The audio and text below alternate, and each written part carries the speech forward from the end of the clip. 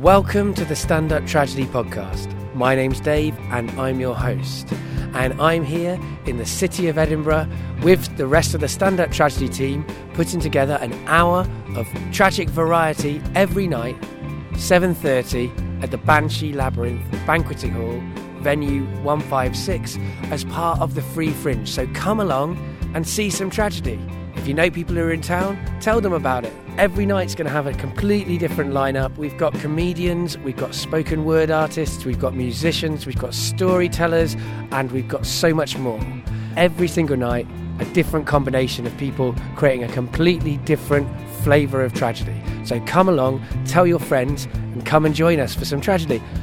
We're going to be releasing podcasts here pretty regularly, but we're going to be regular and erratic because tragically we have not got Wi-Fi in the flat that we have up here, so we're having troubles getting the brilliant audio that we're recording out to you. But we're going to get one episode out a week, which is basically one of the shows in its entirety from beginning to end, and we're going to get one show out that is the best of the rest, where I select some clips from the other shows and present them to you.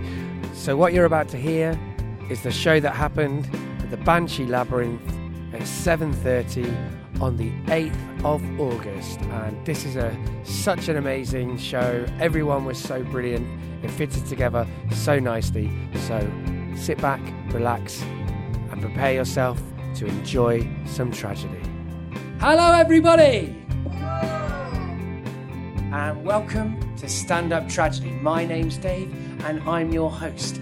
What we do at Stand Up Tragedy is we get a bunch of different really talented people who do different kinds of things, and we get them to stand up on stage and do some tragedy. So that means whatever it means to them. I have no idea what's going to happen. We're going to have we're making a mixture. I'm making a mixture, but I don't know what the recipe is going to actually result in. That's what's going to happen tonight. So I don't know what's going to happen. It's an exciting time, and we got a different lineup every night. So if you like what you see today, come back tomorrow night, and if you don't like what you see today, come back tomorrow night, because you still might like what happens tomorrow night. And, I can't guarantee that you will like what happens tomorrow night. It's really that kind of a thing. But anyway, different lineup every night. And one thing I want to say as well at the start of the show is that obviously tonight we are dealing with tragedy. Tragedy involves things like people dying and sad things. There will be some laughs. We like people to cry until they laugh and laugh until they cry here at Stand Up Tragedy. But because there will be some sad things, it's good to be aware of that. There may be sadness happening. I mean, you could walk down the street and something terrible could happen to you, but here on this stage, people will be talking about things that are terrible, but in a cathartic way. So it's going to be great. Yes, so a little bit of sadmin before we start. So we're using the hashtag tragic moments on Twitter. So if you have any tragic festival experiences, feel free to share your tragedy online, and we'll retweet it and use it on our podcast, which is a good point. We are also a podcast, so if you like podcasts, have a listen to ours. You can find it on iTunes, Stitcher, and SoundCloud, anywhere that podcasts hang out on the internet, really. Tell your friends to have a listen as well. Listen before you come is a good idea. Sounded a bit dirty, but hey, there we go. So, So, these are the things I have to share with you now. So, we run this show up in London, and our last London show, I asked a really talented guy called Joe Barrett to create the scent of tragedy, because I want to find every kind of thing that could be tragic and explore what that means. And so we asked him to make one, and he did. He made 3, and we got the audience to vote on which was the scent of tragedy. So this is the winning scent, which is... We're very lucky because this is the nicest of the 3 scents to smell. The other 2 were tragic drunk and tragic war. So they were quite powerful smells. This is quite a powerful smell too. You're going to smell it now. So this is a little bit of the scent of tragedy. Right. So that's so hopefully there won't be a tragedy now, and none of you will be allergic to it. That would be terrible. Yes, that's the scent of tragedy. And if you smell it, if it's supposed to smell like, and I think it does, freshly washed linen. Now, that doesn't seem initially like a tragic smell, but if you think about it, the times when you smell freshly washed linen, maybe, when your partner has left you or when your partner has died. So That's the idea behind it. This is the centre of tragedy. And if you put £10, yes, come in and explore the tragedy. There's plenty of seats down here. Or you can stand at the back looking awkward. Either one is good with me. So yes, as I say, if you put £10 into our hat at the end, you can purchase the Centre of Tragedy. We only have 2 of them with us today, so if loads of you want them, we'll have to talk about how to get them to you. But if you put £10 into that, you can get the Centre of Tragedy. If you put a couple of quid into the hat at the end, I should have said that, yes, Joe Barrett, Centre of Tragedy, and other scents that he makes, you can find out more about them at muteandinvisible.com. Now, if you put a couple of quid into the hat, you can get one of these. These are tragic snaps made by the author Jay Adamthwaite, who you can find at jadamthwaite.com. And basically, when you pop these party poppers, you get a very small tragic story that comes out for your enjoyment. So a couple of quid into the hat, and you will get them. Sadmin is nearly over.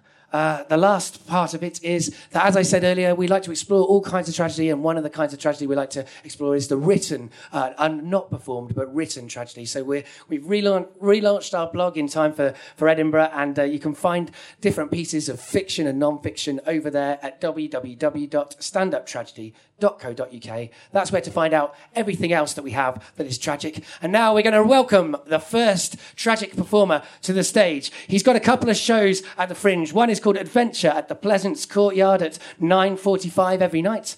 And then there is his other show, which is a free show. Anything Can Be a Podcast. That is at the Free Sisters at 3:15. 5:15. It's these, yeah. I got confused then, and I'm glad that you helped me. Audience member who knows nothing about that show.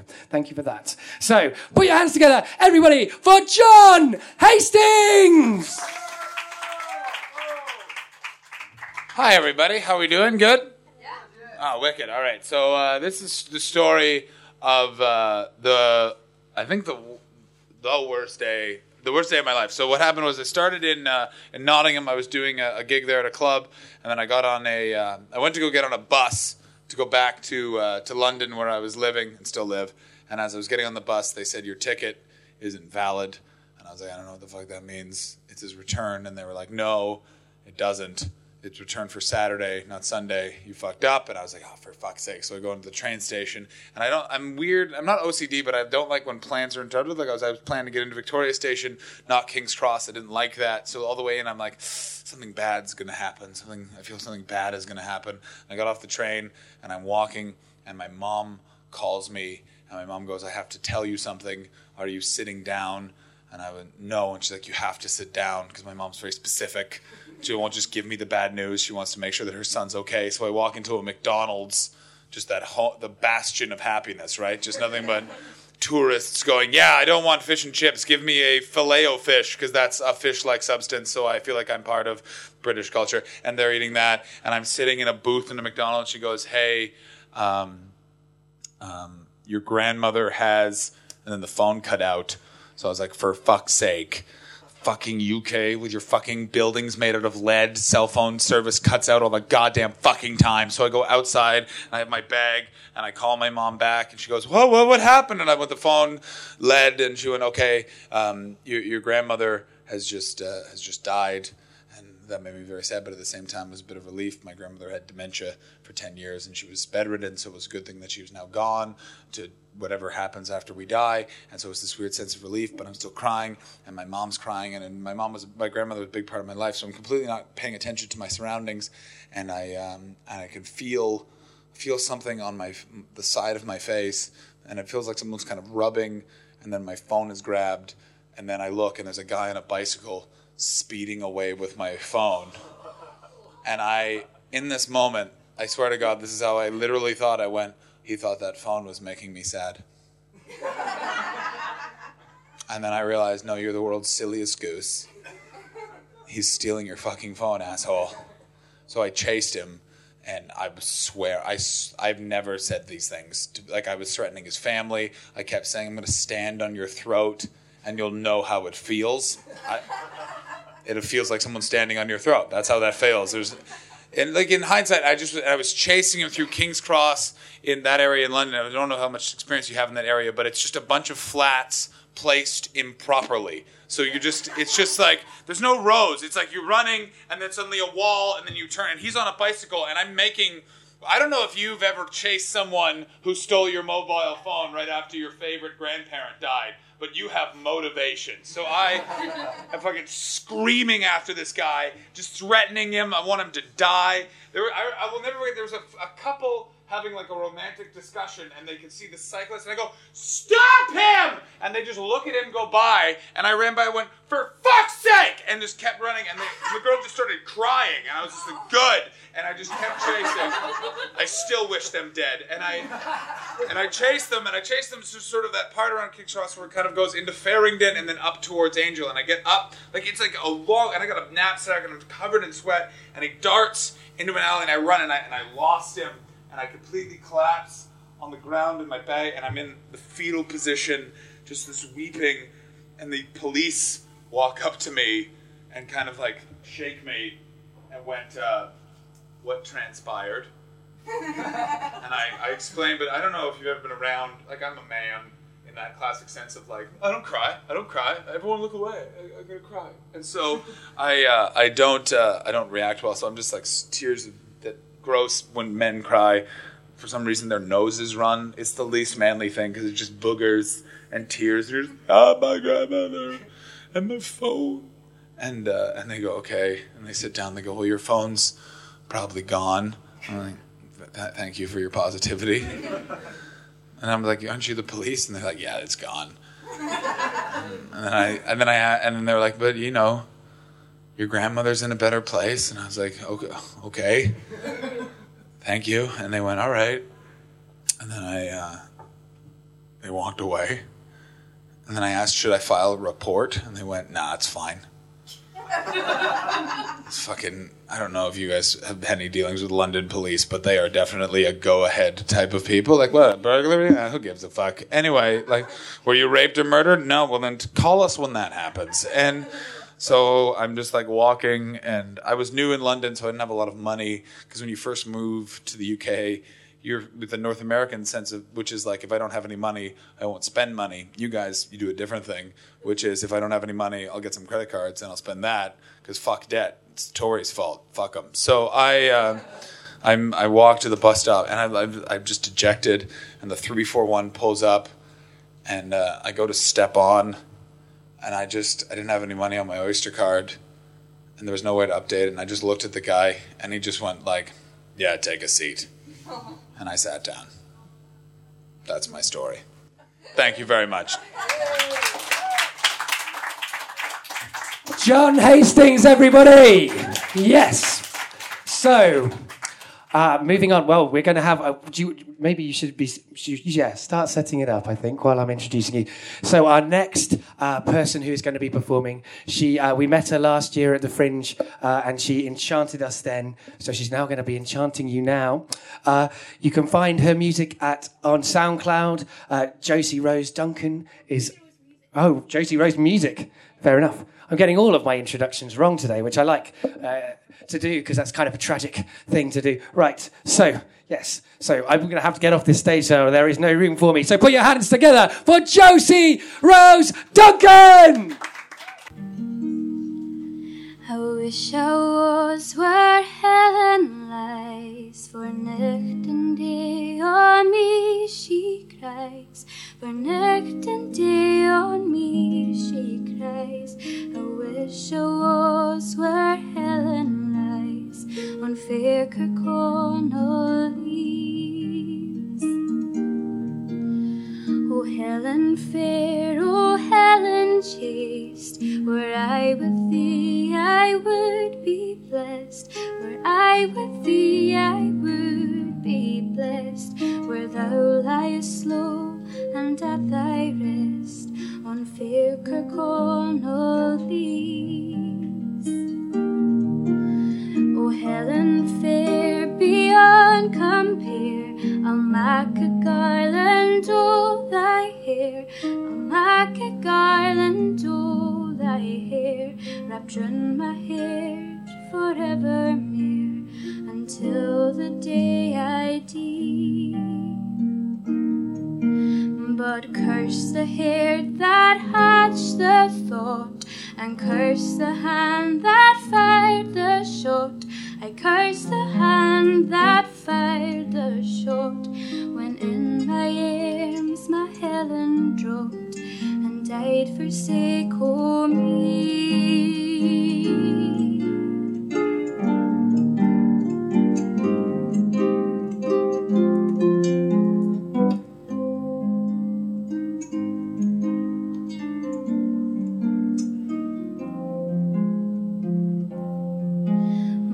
I found my foe behind a wall.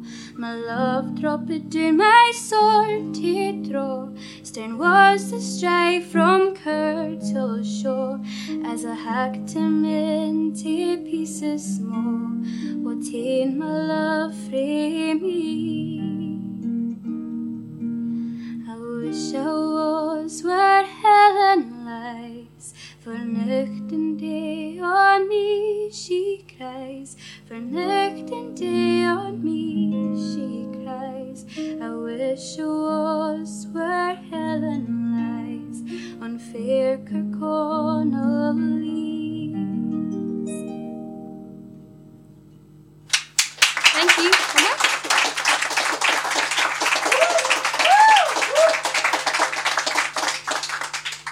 Thanks for whooping. It's always nice. This next song is one that I recorded in January, and it's a title track of a wee EP that I released. It's on iTunes and whatnot. It was about a dream I had about a wee old lady in a house who was too scared to go outside, and she just spoke to people through writing letters. It might not sound that tragic, but I felt so sorry for her that I wrote a song, and it's called Typewriter.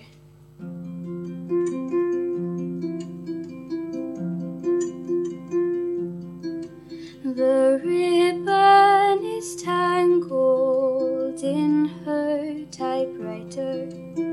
She cannot write him a letter. The paper is mangled in her typewriter. She prays that today will get better. Delicate whispers do not travel, neither do her cries.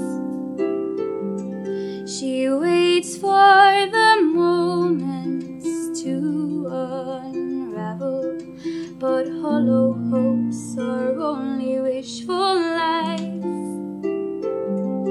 To save the task of having to ask, who do you love? Or break the lock with a gentle knock. She's losing her mind now. Who do you love? She would have asked him in her letter. Who do you love? She doesn't want him to regret her.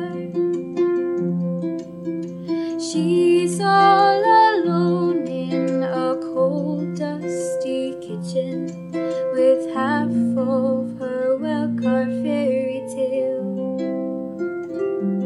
No paper or ribbon, and she cannot pitch in to write when the story becomes stale. She walks to the fireplace, it's icy and old, the centerpiece in her pile of dust. There's no more pages for her to unfold. She'll always be young, oh yes she must. To save the task of having to ask, who do you love? Or break the lock with a gentle knock.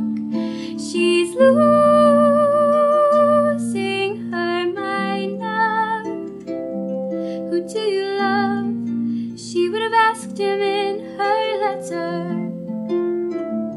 Who do you love? She doesn't want him to regret her. She won't step into the modern world. She's not looking for exposure. Alone she lies in her naked life with zero chance of closure. If you don't ask, you don't get. To save the task of having to ask, who do you love? Or break the lock with a gentle knock. She's losing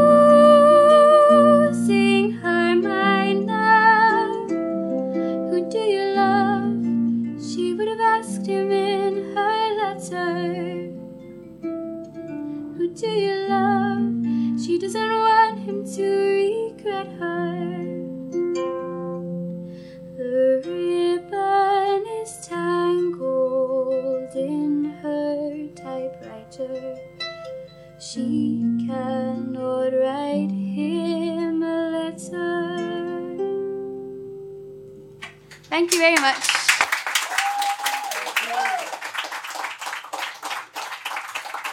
Josie Rose Duncan, everybody! Amazing. Okay. Right, so... Oh. That's a bit better, right. So our next performer is another person that we met last year at Edinburgh, actually. Very close to where we met with Josie. So... this lady, she is doing a show called Stories About Love, Death and a Rabbit. It's at the Dragonfly. It's at 3:10 every day, and it's part of the Free Fringe, so it's a free show like this one. And put your hands together for Samantha Mann!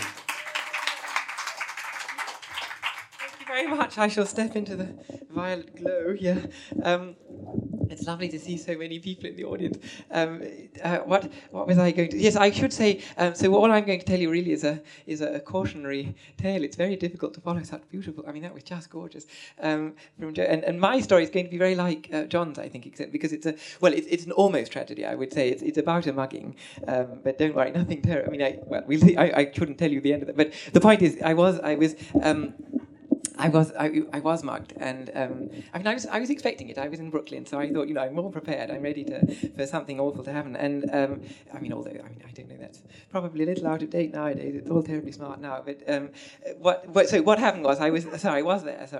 This was a little while ago. I was there with a friend. I was staying with a friend, and I was just on my way back to her flat, and or apartment as they call it, and this little cloud of I think they call them hood mice, don't they?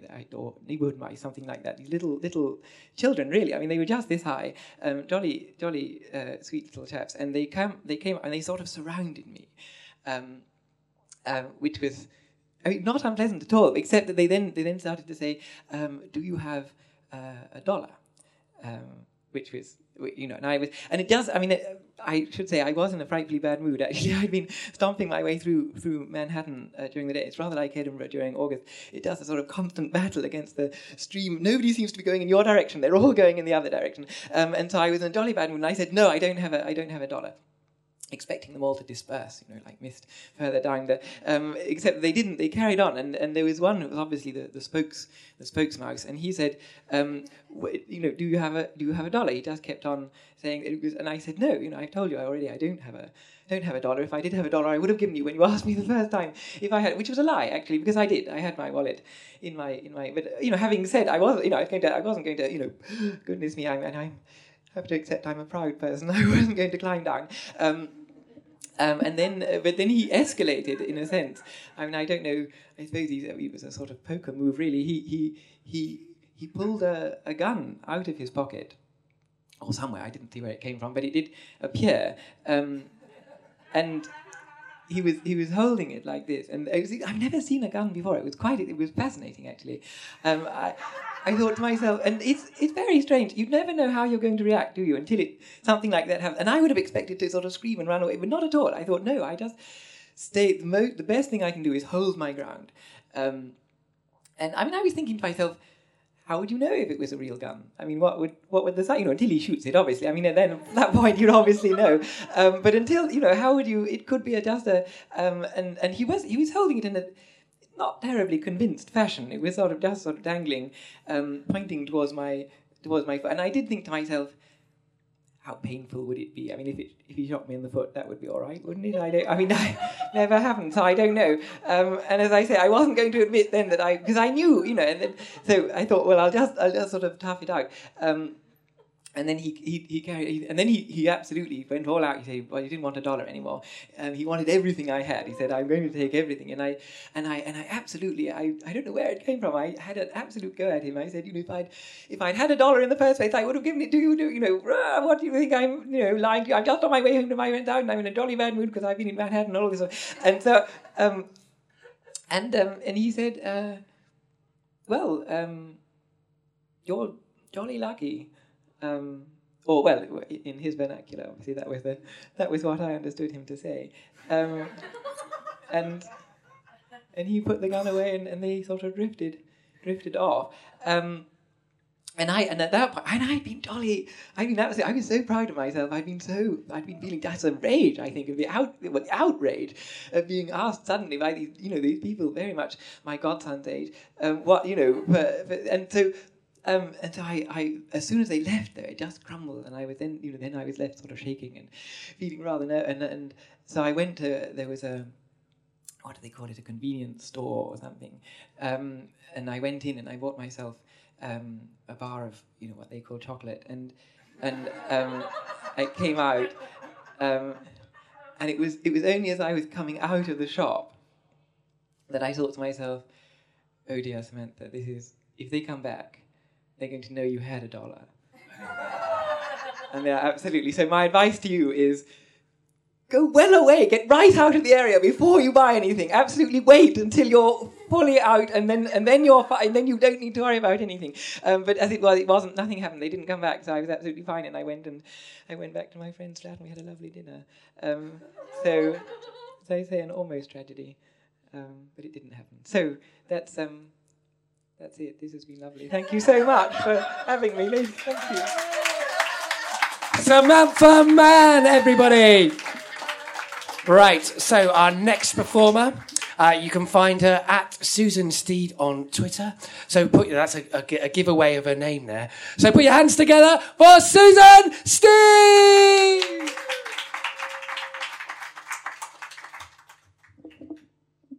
Thanks, everyone. So I'm going to sort of talk about the tragedy of us not being able to say what we really feel. So I think we always have to pretend to be happy, don't we? So like online, I tried online dating and I put a profile that made me look like a really happy person. So I chose a really happy tagline. To sum up my personality, I wrote, I look vegetarian, but I eat meat. Like that's kind of, I thought that'll make me look fun, rather than that'll make me look vegetarian, and they're not the same thing. But anyway, it's not even true because I am vegetarian, but I did generally put that on my dating site. But moving on, I think it's more than that. Like when something bad happens, like say someone that you care about dies, it's really hard for people to come up to you and talk to you. It's almost like you're wearing a sort of Mexican sombrero, Like when you see someone wearing a sombrero in a bar, you don't want to get too close, you might get poked in the eye. And if someone that you care about dies, it's like wearing a sombrero, but not like a happy Mexican sombrero. It's like a big, sad, saggy sombrero. A sombrero of sadness. Do you know what I mean? Has anyone sort of worn one of these before? Anyone here worn a sombrero of sadness? Anyone? It's the only place on the Fringe I can ask that question. Normally it's like, are you enjoying the Fringe, having a great time? But here, no. Stand Up for Tragedy, I can ask you those sort of questions. But anyway, so I've had a grandma die, a dad die, and a friend, kind of ex-boyfriend die. And all of those times I wore the sombrero. And it's really hard, isn't it, having someone that you care about die? It's hard. It's harder having someone that you're not quite sure if you love die. And maybe even harder, having someone that you think loved you die, but you're not quite sure because they didn't tell you in as many words before you found them dead on the kitchen floor. This is comedy, guys. You can laugh. Don't worry, it's all right. It's nice. I know I'm exaggerating because I didn't find my dad dead on the kitchen floor. My mum found him. And very much like the first story, she then phoned me.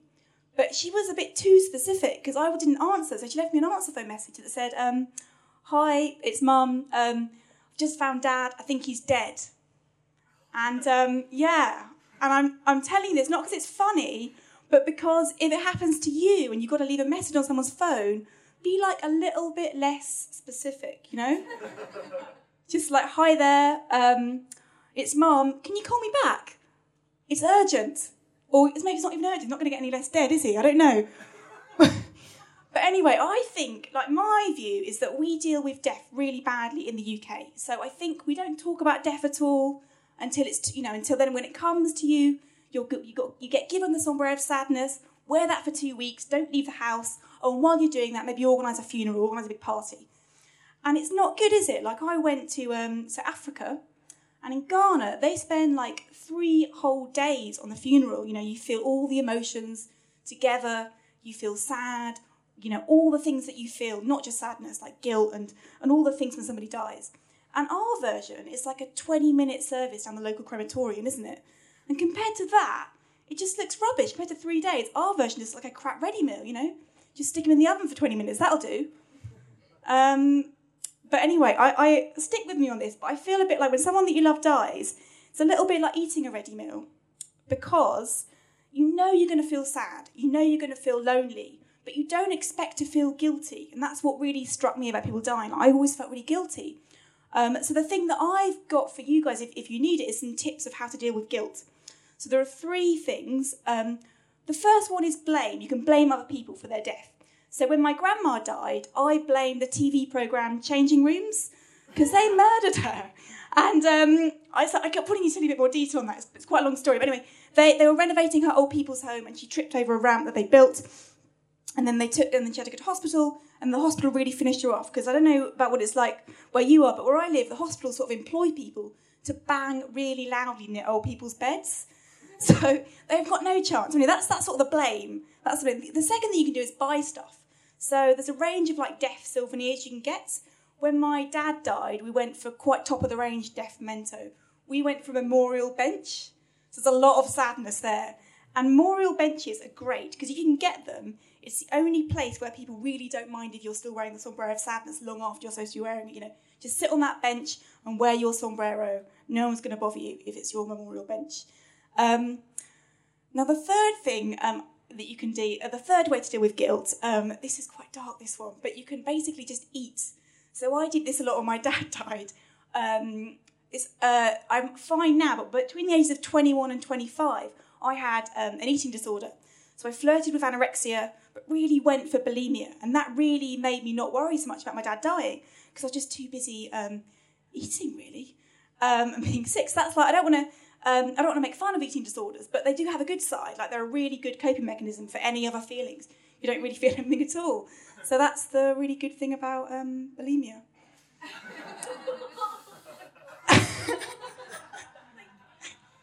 But I should say, I know it's not. It is like I feel like a responsibility because I don't have bulimia anymore.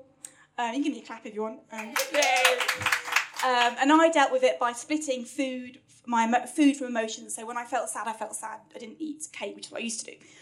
So that's my tip. It's taken me like 33 years to get this far. I also had a period where I just used work to stop feeling emotions. I was a workaholic for a while, and now I don't really work. I'm just doing this, so I've done really well. But no, I'm sort of half working. I'm doing a PhD, so you know what PhD is, right? Yeah. It's like, pretending to have a day job. That's what it stands for. Been doing mine for 2 years. Haven't done shit, but no one's asked any questions. So from here, I'm going to sort of, I just got a couple more things to share with you, but I can keep on going on this dark vein, or I can lighten the mood with a bit of economics. That's what PhD is in.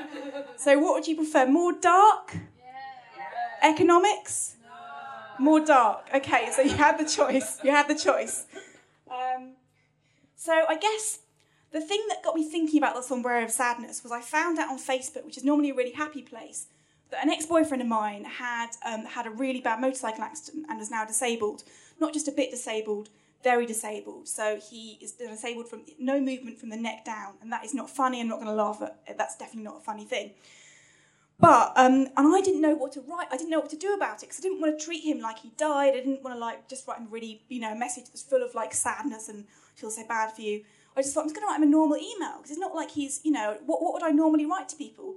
And I looked back at all my emails, and the things that I normally sent to people were just cute panda videos. It's like, but I was like, just because he's disabled now, he can still watch panda videos. So I sent him an email with just loads of animal videos, and he never wrote back to me. I don't know why, maybe he doesn't like pandas. But that's the thing that I guess that was really hard was that the other person that died that I didn't really talk about was a kind of friend, ex, who I thought I was totally in love with. So he died, and then the ex-boyfriend had a disability. So I was thinking, one dead, one disabled. Is it me? Am I doing something wrong? Have I caused these? And it's so I sort of the one that the ex-boyfriend that died. He was someone that I always really thought that I loved. I thought he was amazing. I thought not only did I want to be with him, I thought he was going to change the world. I thought he was like Che Guevara. Because he speaks Spanish, he was doing medicine, and he was like really spontaneous. In actual fact, it turned out he's just a drug addict. It's really easy to make that get confused. And like when I was 21, he came to my birthday party and I had a boat party. I was like, yes, he's come. He's never on time. He's always taking drugs. Can't believe he's come. Like, I was like, the guy that I really love is here, and I was really excited. And then he like managed on a boat party. Normally you're sailing, so people can't leave early. He managed to leave early by jumping off onto a bridge. I was like, he's gone. And then 10 years later, he jumped off some cliffs and died. You should have fucking picked the economics, shouldn't you guys? Why didn't you pick economics? You'll know that next time. But anyway, but so I obviously was thinking, he's died, and then the other boyfriend, now disabled. The obvious thing I was thinking was, shit, am I a fucking witch? So I asked my current boyfriend, who's now my ex-boyfriend, I know what you're thinking, he's all right, he's not doing so well, but he's still alive. I said, is it something that I did? Do you think I've messed these people up? And he said, no, don't be silly, love. It's, you don't fuck up people, you just go out with fucked up people. And that's all it is. That's pretty fine, isn't it? So if any of you are looking at me thinking, she seems quite vulnerable, maybe I'll shag her later. It's not worth the risk, is it, really? I'll leave you guys. Thanks so much for listening and laughing, because it is really, I've never spoken about most of this stuff to anyone before, so it's really, really great to share it with you. If you like the bulimia gags, I'm doing a show with Helen Norton. It's her show, Fat Girl Slim, but I do a little bit in it, so that's all a lot more weight loss comedy, so if you're into that. And I'll leave now. Thanks very much. Good night. Susan Steen, everybody! Okay, so now we come to the last part of the tragedy, the last person to do some tragedy on this stage. He has a show in this very room at 4:00 every day. It's called The Face Show. I saw it the other day. It is really good, so you should definitely go and see it. Put your hands together for Rob Hudson!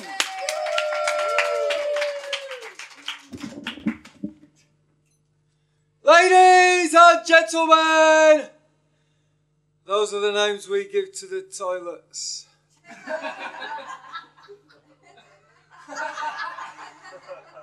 Right, my name's Rob. I come from York originally. I bought a I Heart NY t-shirt and I crossed out the N.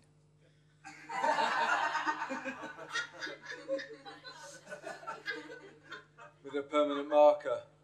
I'm on tour at the moment, just doing one gig. This one.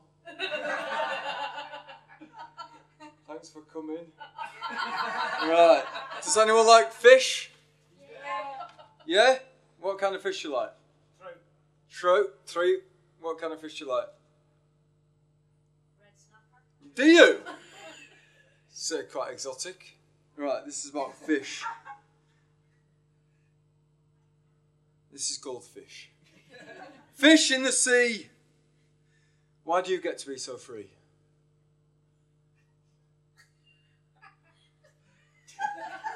Fish in the bowl. Why do you get to be so gold? Fish in the supermarket.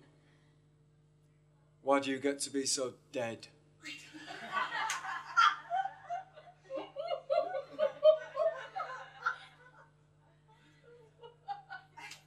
Fish in my stomach. Why do you get to be so nutritious? This is called breakfast. I won a joke competition last year at the Fringe for the funniest joke of the Fringe. And the joke is, I heard a rumour that Cadbury's are releasing an Oriental chocolate bar. Could be a Chinese whisper, right? I know, it's hilarious.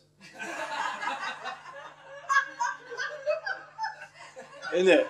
So funny. Such a funny joke. And I had to go on the radio and talk to loads of people about it. And I spoke to Vanessa Feltz about it. And she said, have you got any other jokes? I said, no. I haven't got any more jokes, Vanessa. And she said, what else have you got then?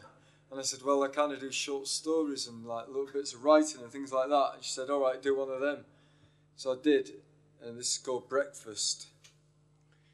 I knew the world outside had ended when I poured milk on my Rice Krispies and they made no sound. Right. And she was on the phone, but she said, oh, that's just sad. And I said, yeah, it's all right. That's all right, Vanessa, don't worry about it. Where there's a will, there's a dead person. Where there's a dead person, there's a bill. I live in this is a book I've got called In Heaven the Onions Make You Laugh. It's called Hope. Okay?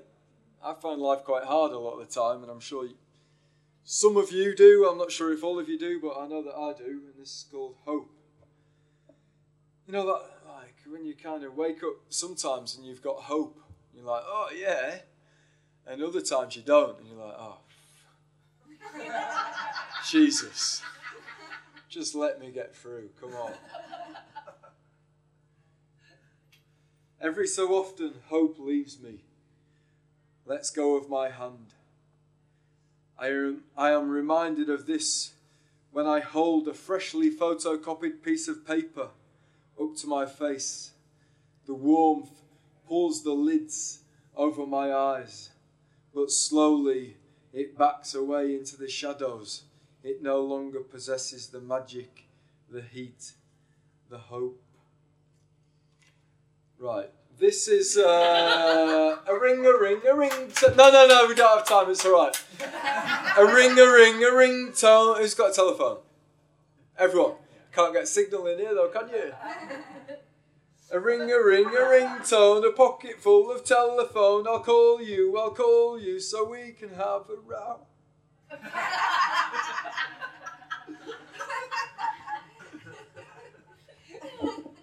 Right, I've done the fish thing. Milk. This is called milk. This milk tastes like it's off, but it's on. My cornflakes. That's good. That's probably the first time I've ever read that. Out loud. I've got a thing called Sappy that I normally do with the bag over my head, but I'll just read it. 5 minutes 24, if you're wondering.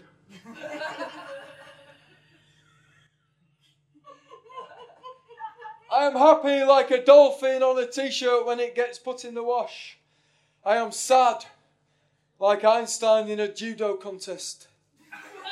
I am happy like Hitler the first time he shaved his moustache into a square and thought, I found my look.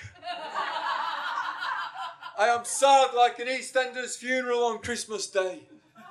I am happy like Salvador Dali with a paintbrush shoved down the end of his Jap's eye. I am sad like an ice sculpture of Morrissey, praying for the sun to come out. I am happy like a mathematician eating his dinner off a number plate. I am sad, like a dog called Cat. I like pretending everyone I've ever seen has just been swimming in a swimming pool. Makes me feel safer around people. You don't go swimming in a swimming pool and then mug someone, do you?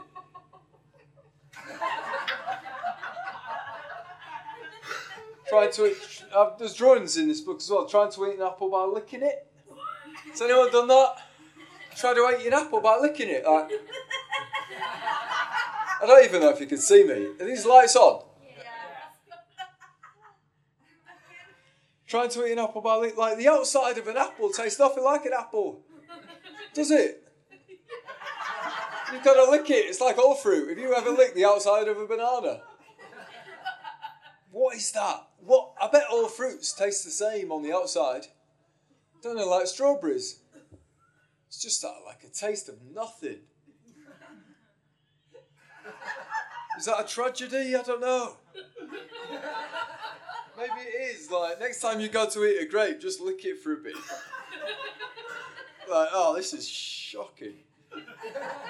It's rubbish. You've got to use your teeth to get the best out of fruit. It's called waterproof. Look at that duck. It's waterproof. Proof that water exists, just like me. No, I know.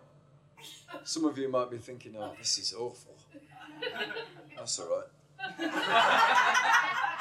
Right, it's tragedy, isn't it? So this is called depressed. Depressed. I suffer from depression. I'm undiagnosed for loads of stuff. I just don't want to go to the doctor and say, what's wrong with me? You know, like, give me all these drugs. I'm like, I don't want them. I prefer to suffer. Right, depressed. How do you spell depressed? Well, it starts with a D, I suppose. You know, that letter that spells out the beginning of death. Then take an E. You can take as many E's as you like. You're still going to die. Then put pressed on the end.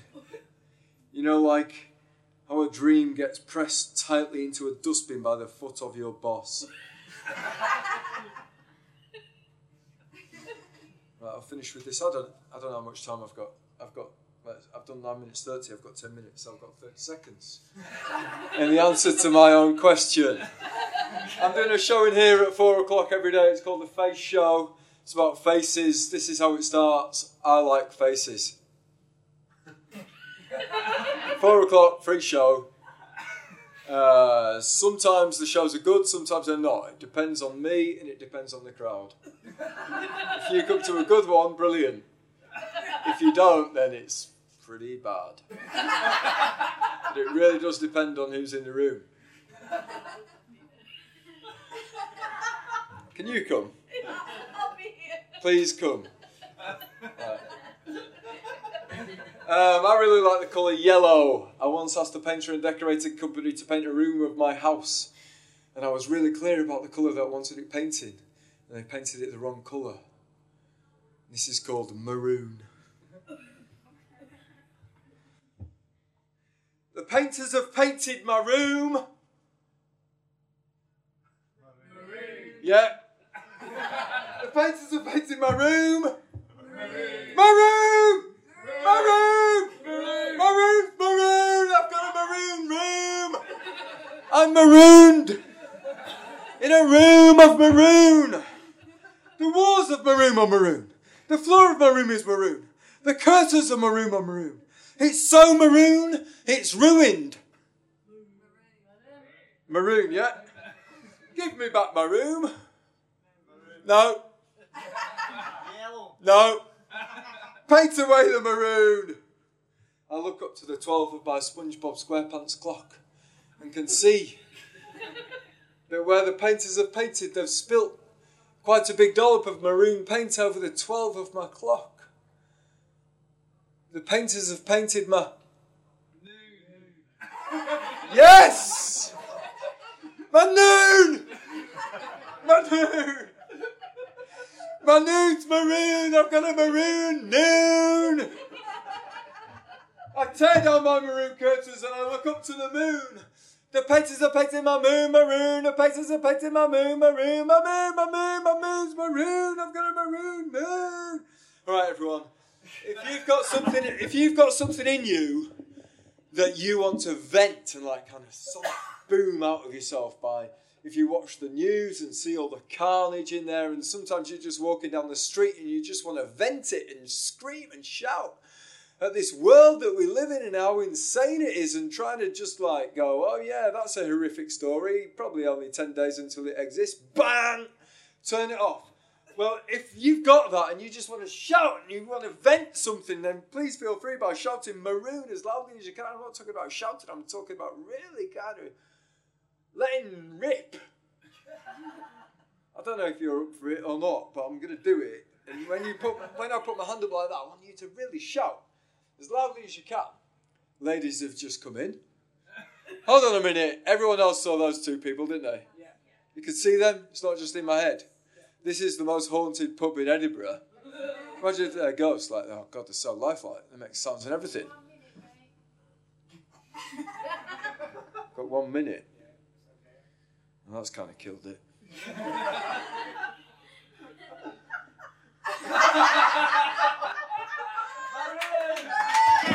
Okay, that was Rob Horton, everybody, and let's do that though. I don't want it to die. So let's after three, we'll all shout maroon, right? 1, 2, 3. Maroon! Fantastic. Thank you very much. So now is the time in the show when I remind you about the beginning of the show, where I told you about we have scents of tragedy. If you put £10 into the hat as you walk out of the room, you can purchase the scent of tragedy. You can get some poetry, well, not poetry poppers, sorry, that's what they used to be called, story snaps, tragic snaps. There I go, getting through to the right thing. If you put a couple of pounds in the hat, you can get some story snaps, which you can pop and have a little story. Obviously, this is a free show. You don't have to put any money in the hat, but it's not free for me. And I lost my job this year as well. If you want some guilt, and it costs like £400 to get your name in a little tiny thing into the Edinburgh Fringe Guide. It costs money to get up here, to bring other people up here, because I don't want them to spend any money, so I spend the money. So please, if you want to help me with that, put some money into the hat. And also, if you want to support, tragedy and art and all of those brilliant things, put some money into the hat. And if you haven't got any money, don't put any money in the hat. It's basically as simple as that. I don't really stop. I just keep talking because I have this uncomfortableness with silence. Probably got that from my mum anyway, but never mind. So I will keep talking unless you kind of start clapping. It's really as simple as that. Thank you very much. The tragedy is over. This podcast was put together by me with the sound recorded by the excellent Stephen Harvey, and the music was by Samuel Wilkinson and George Brofton.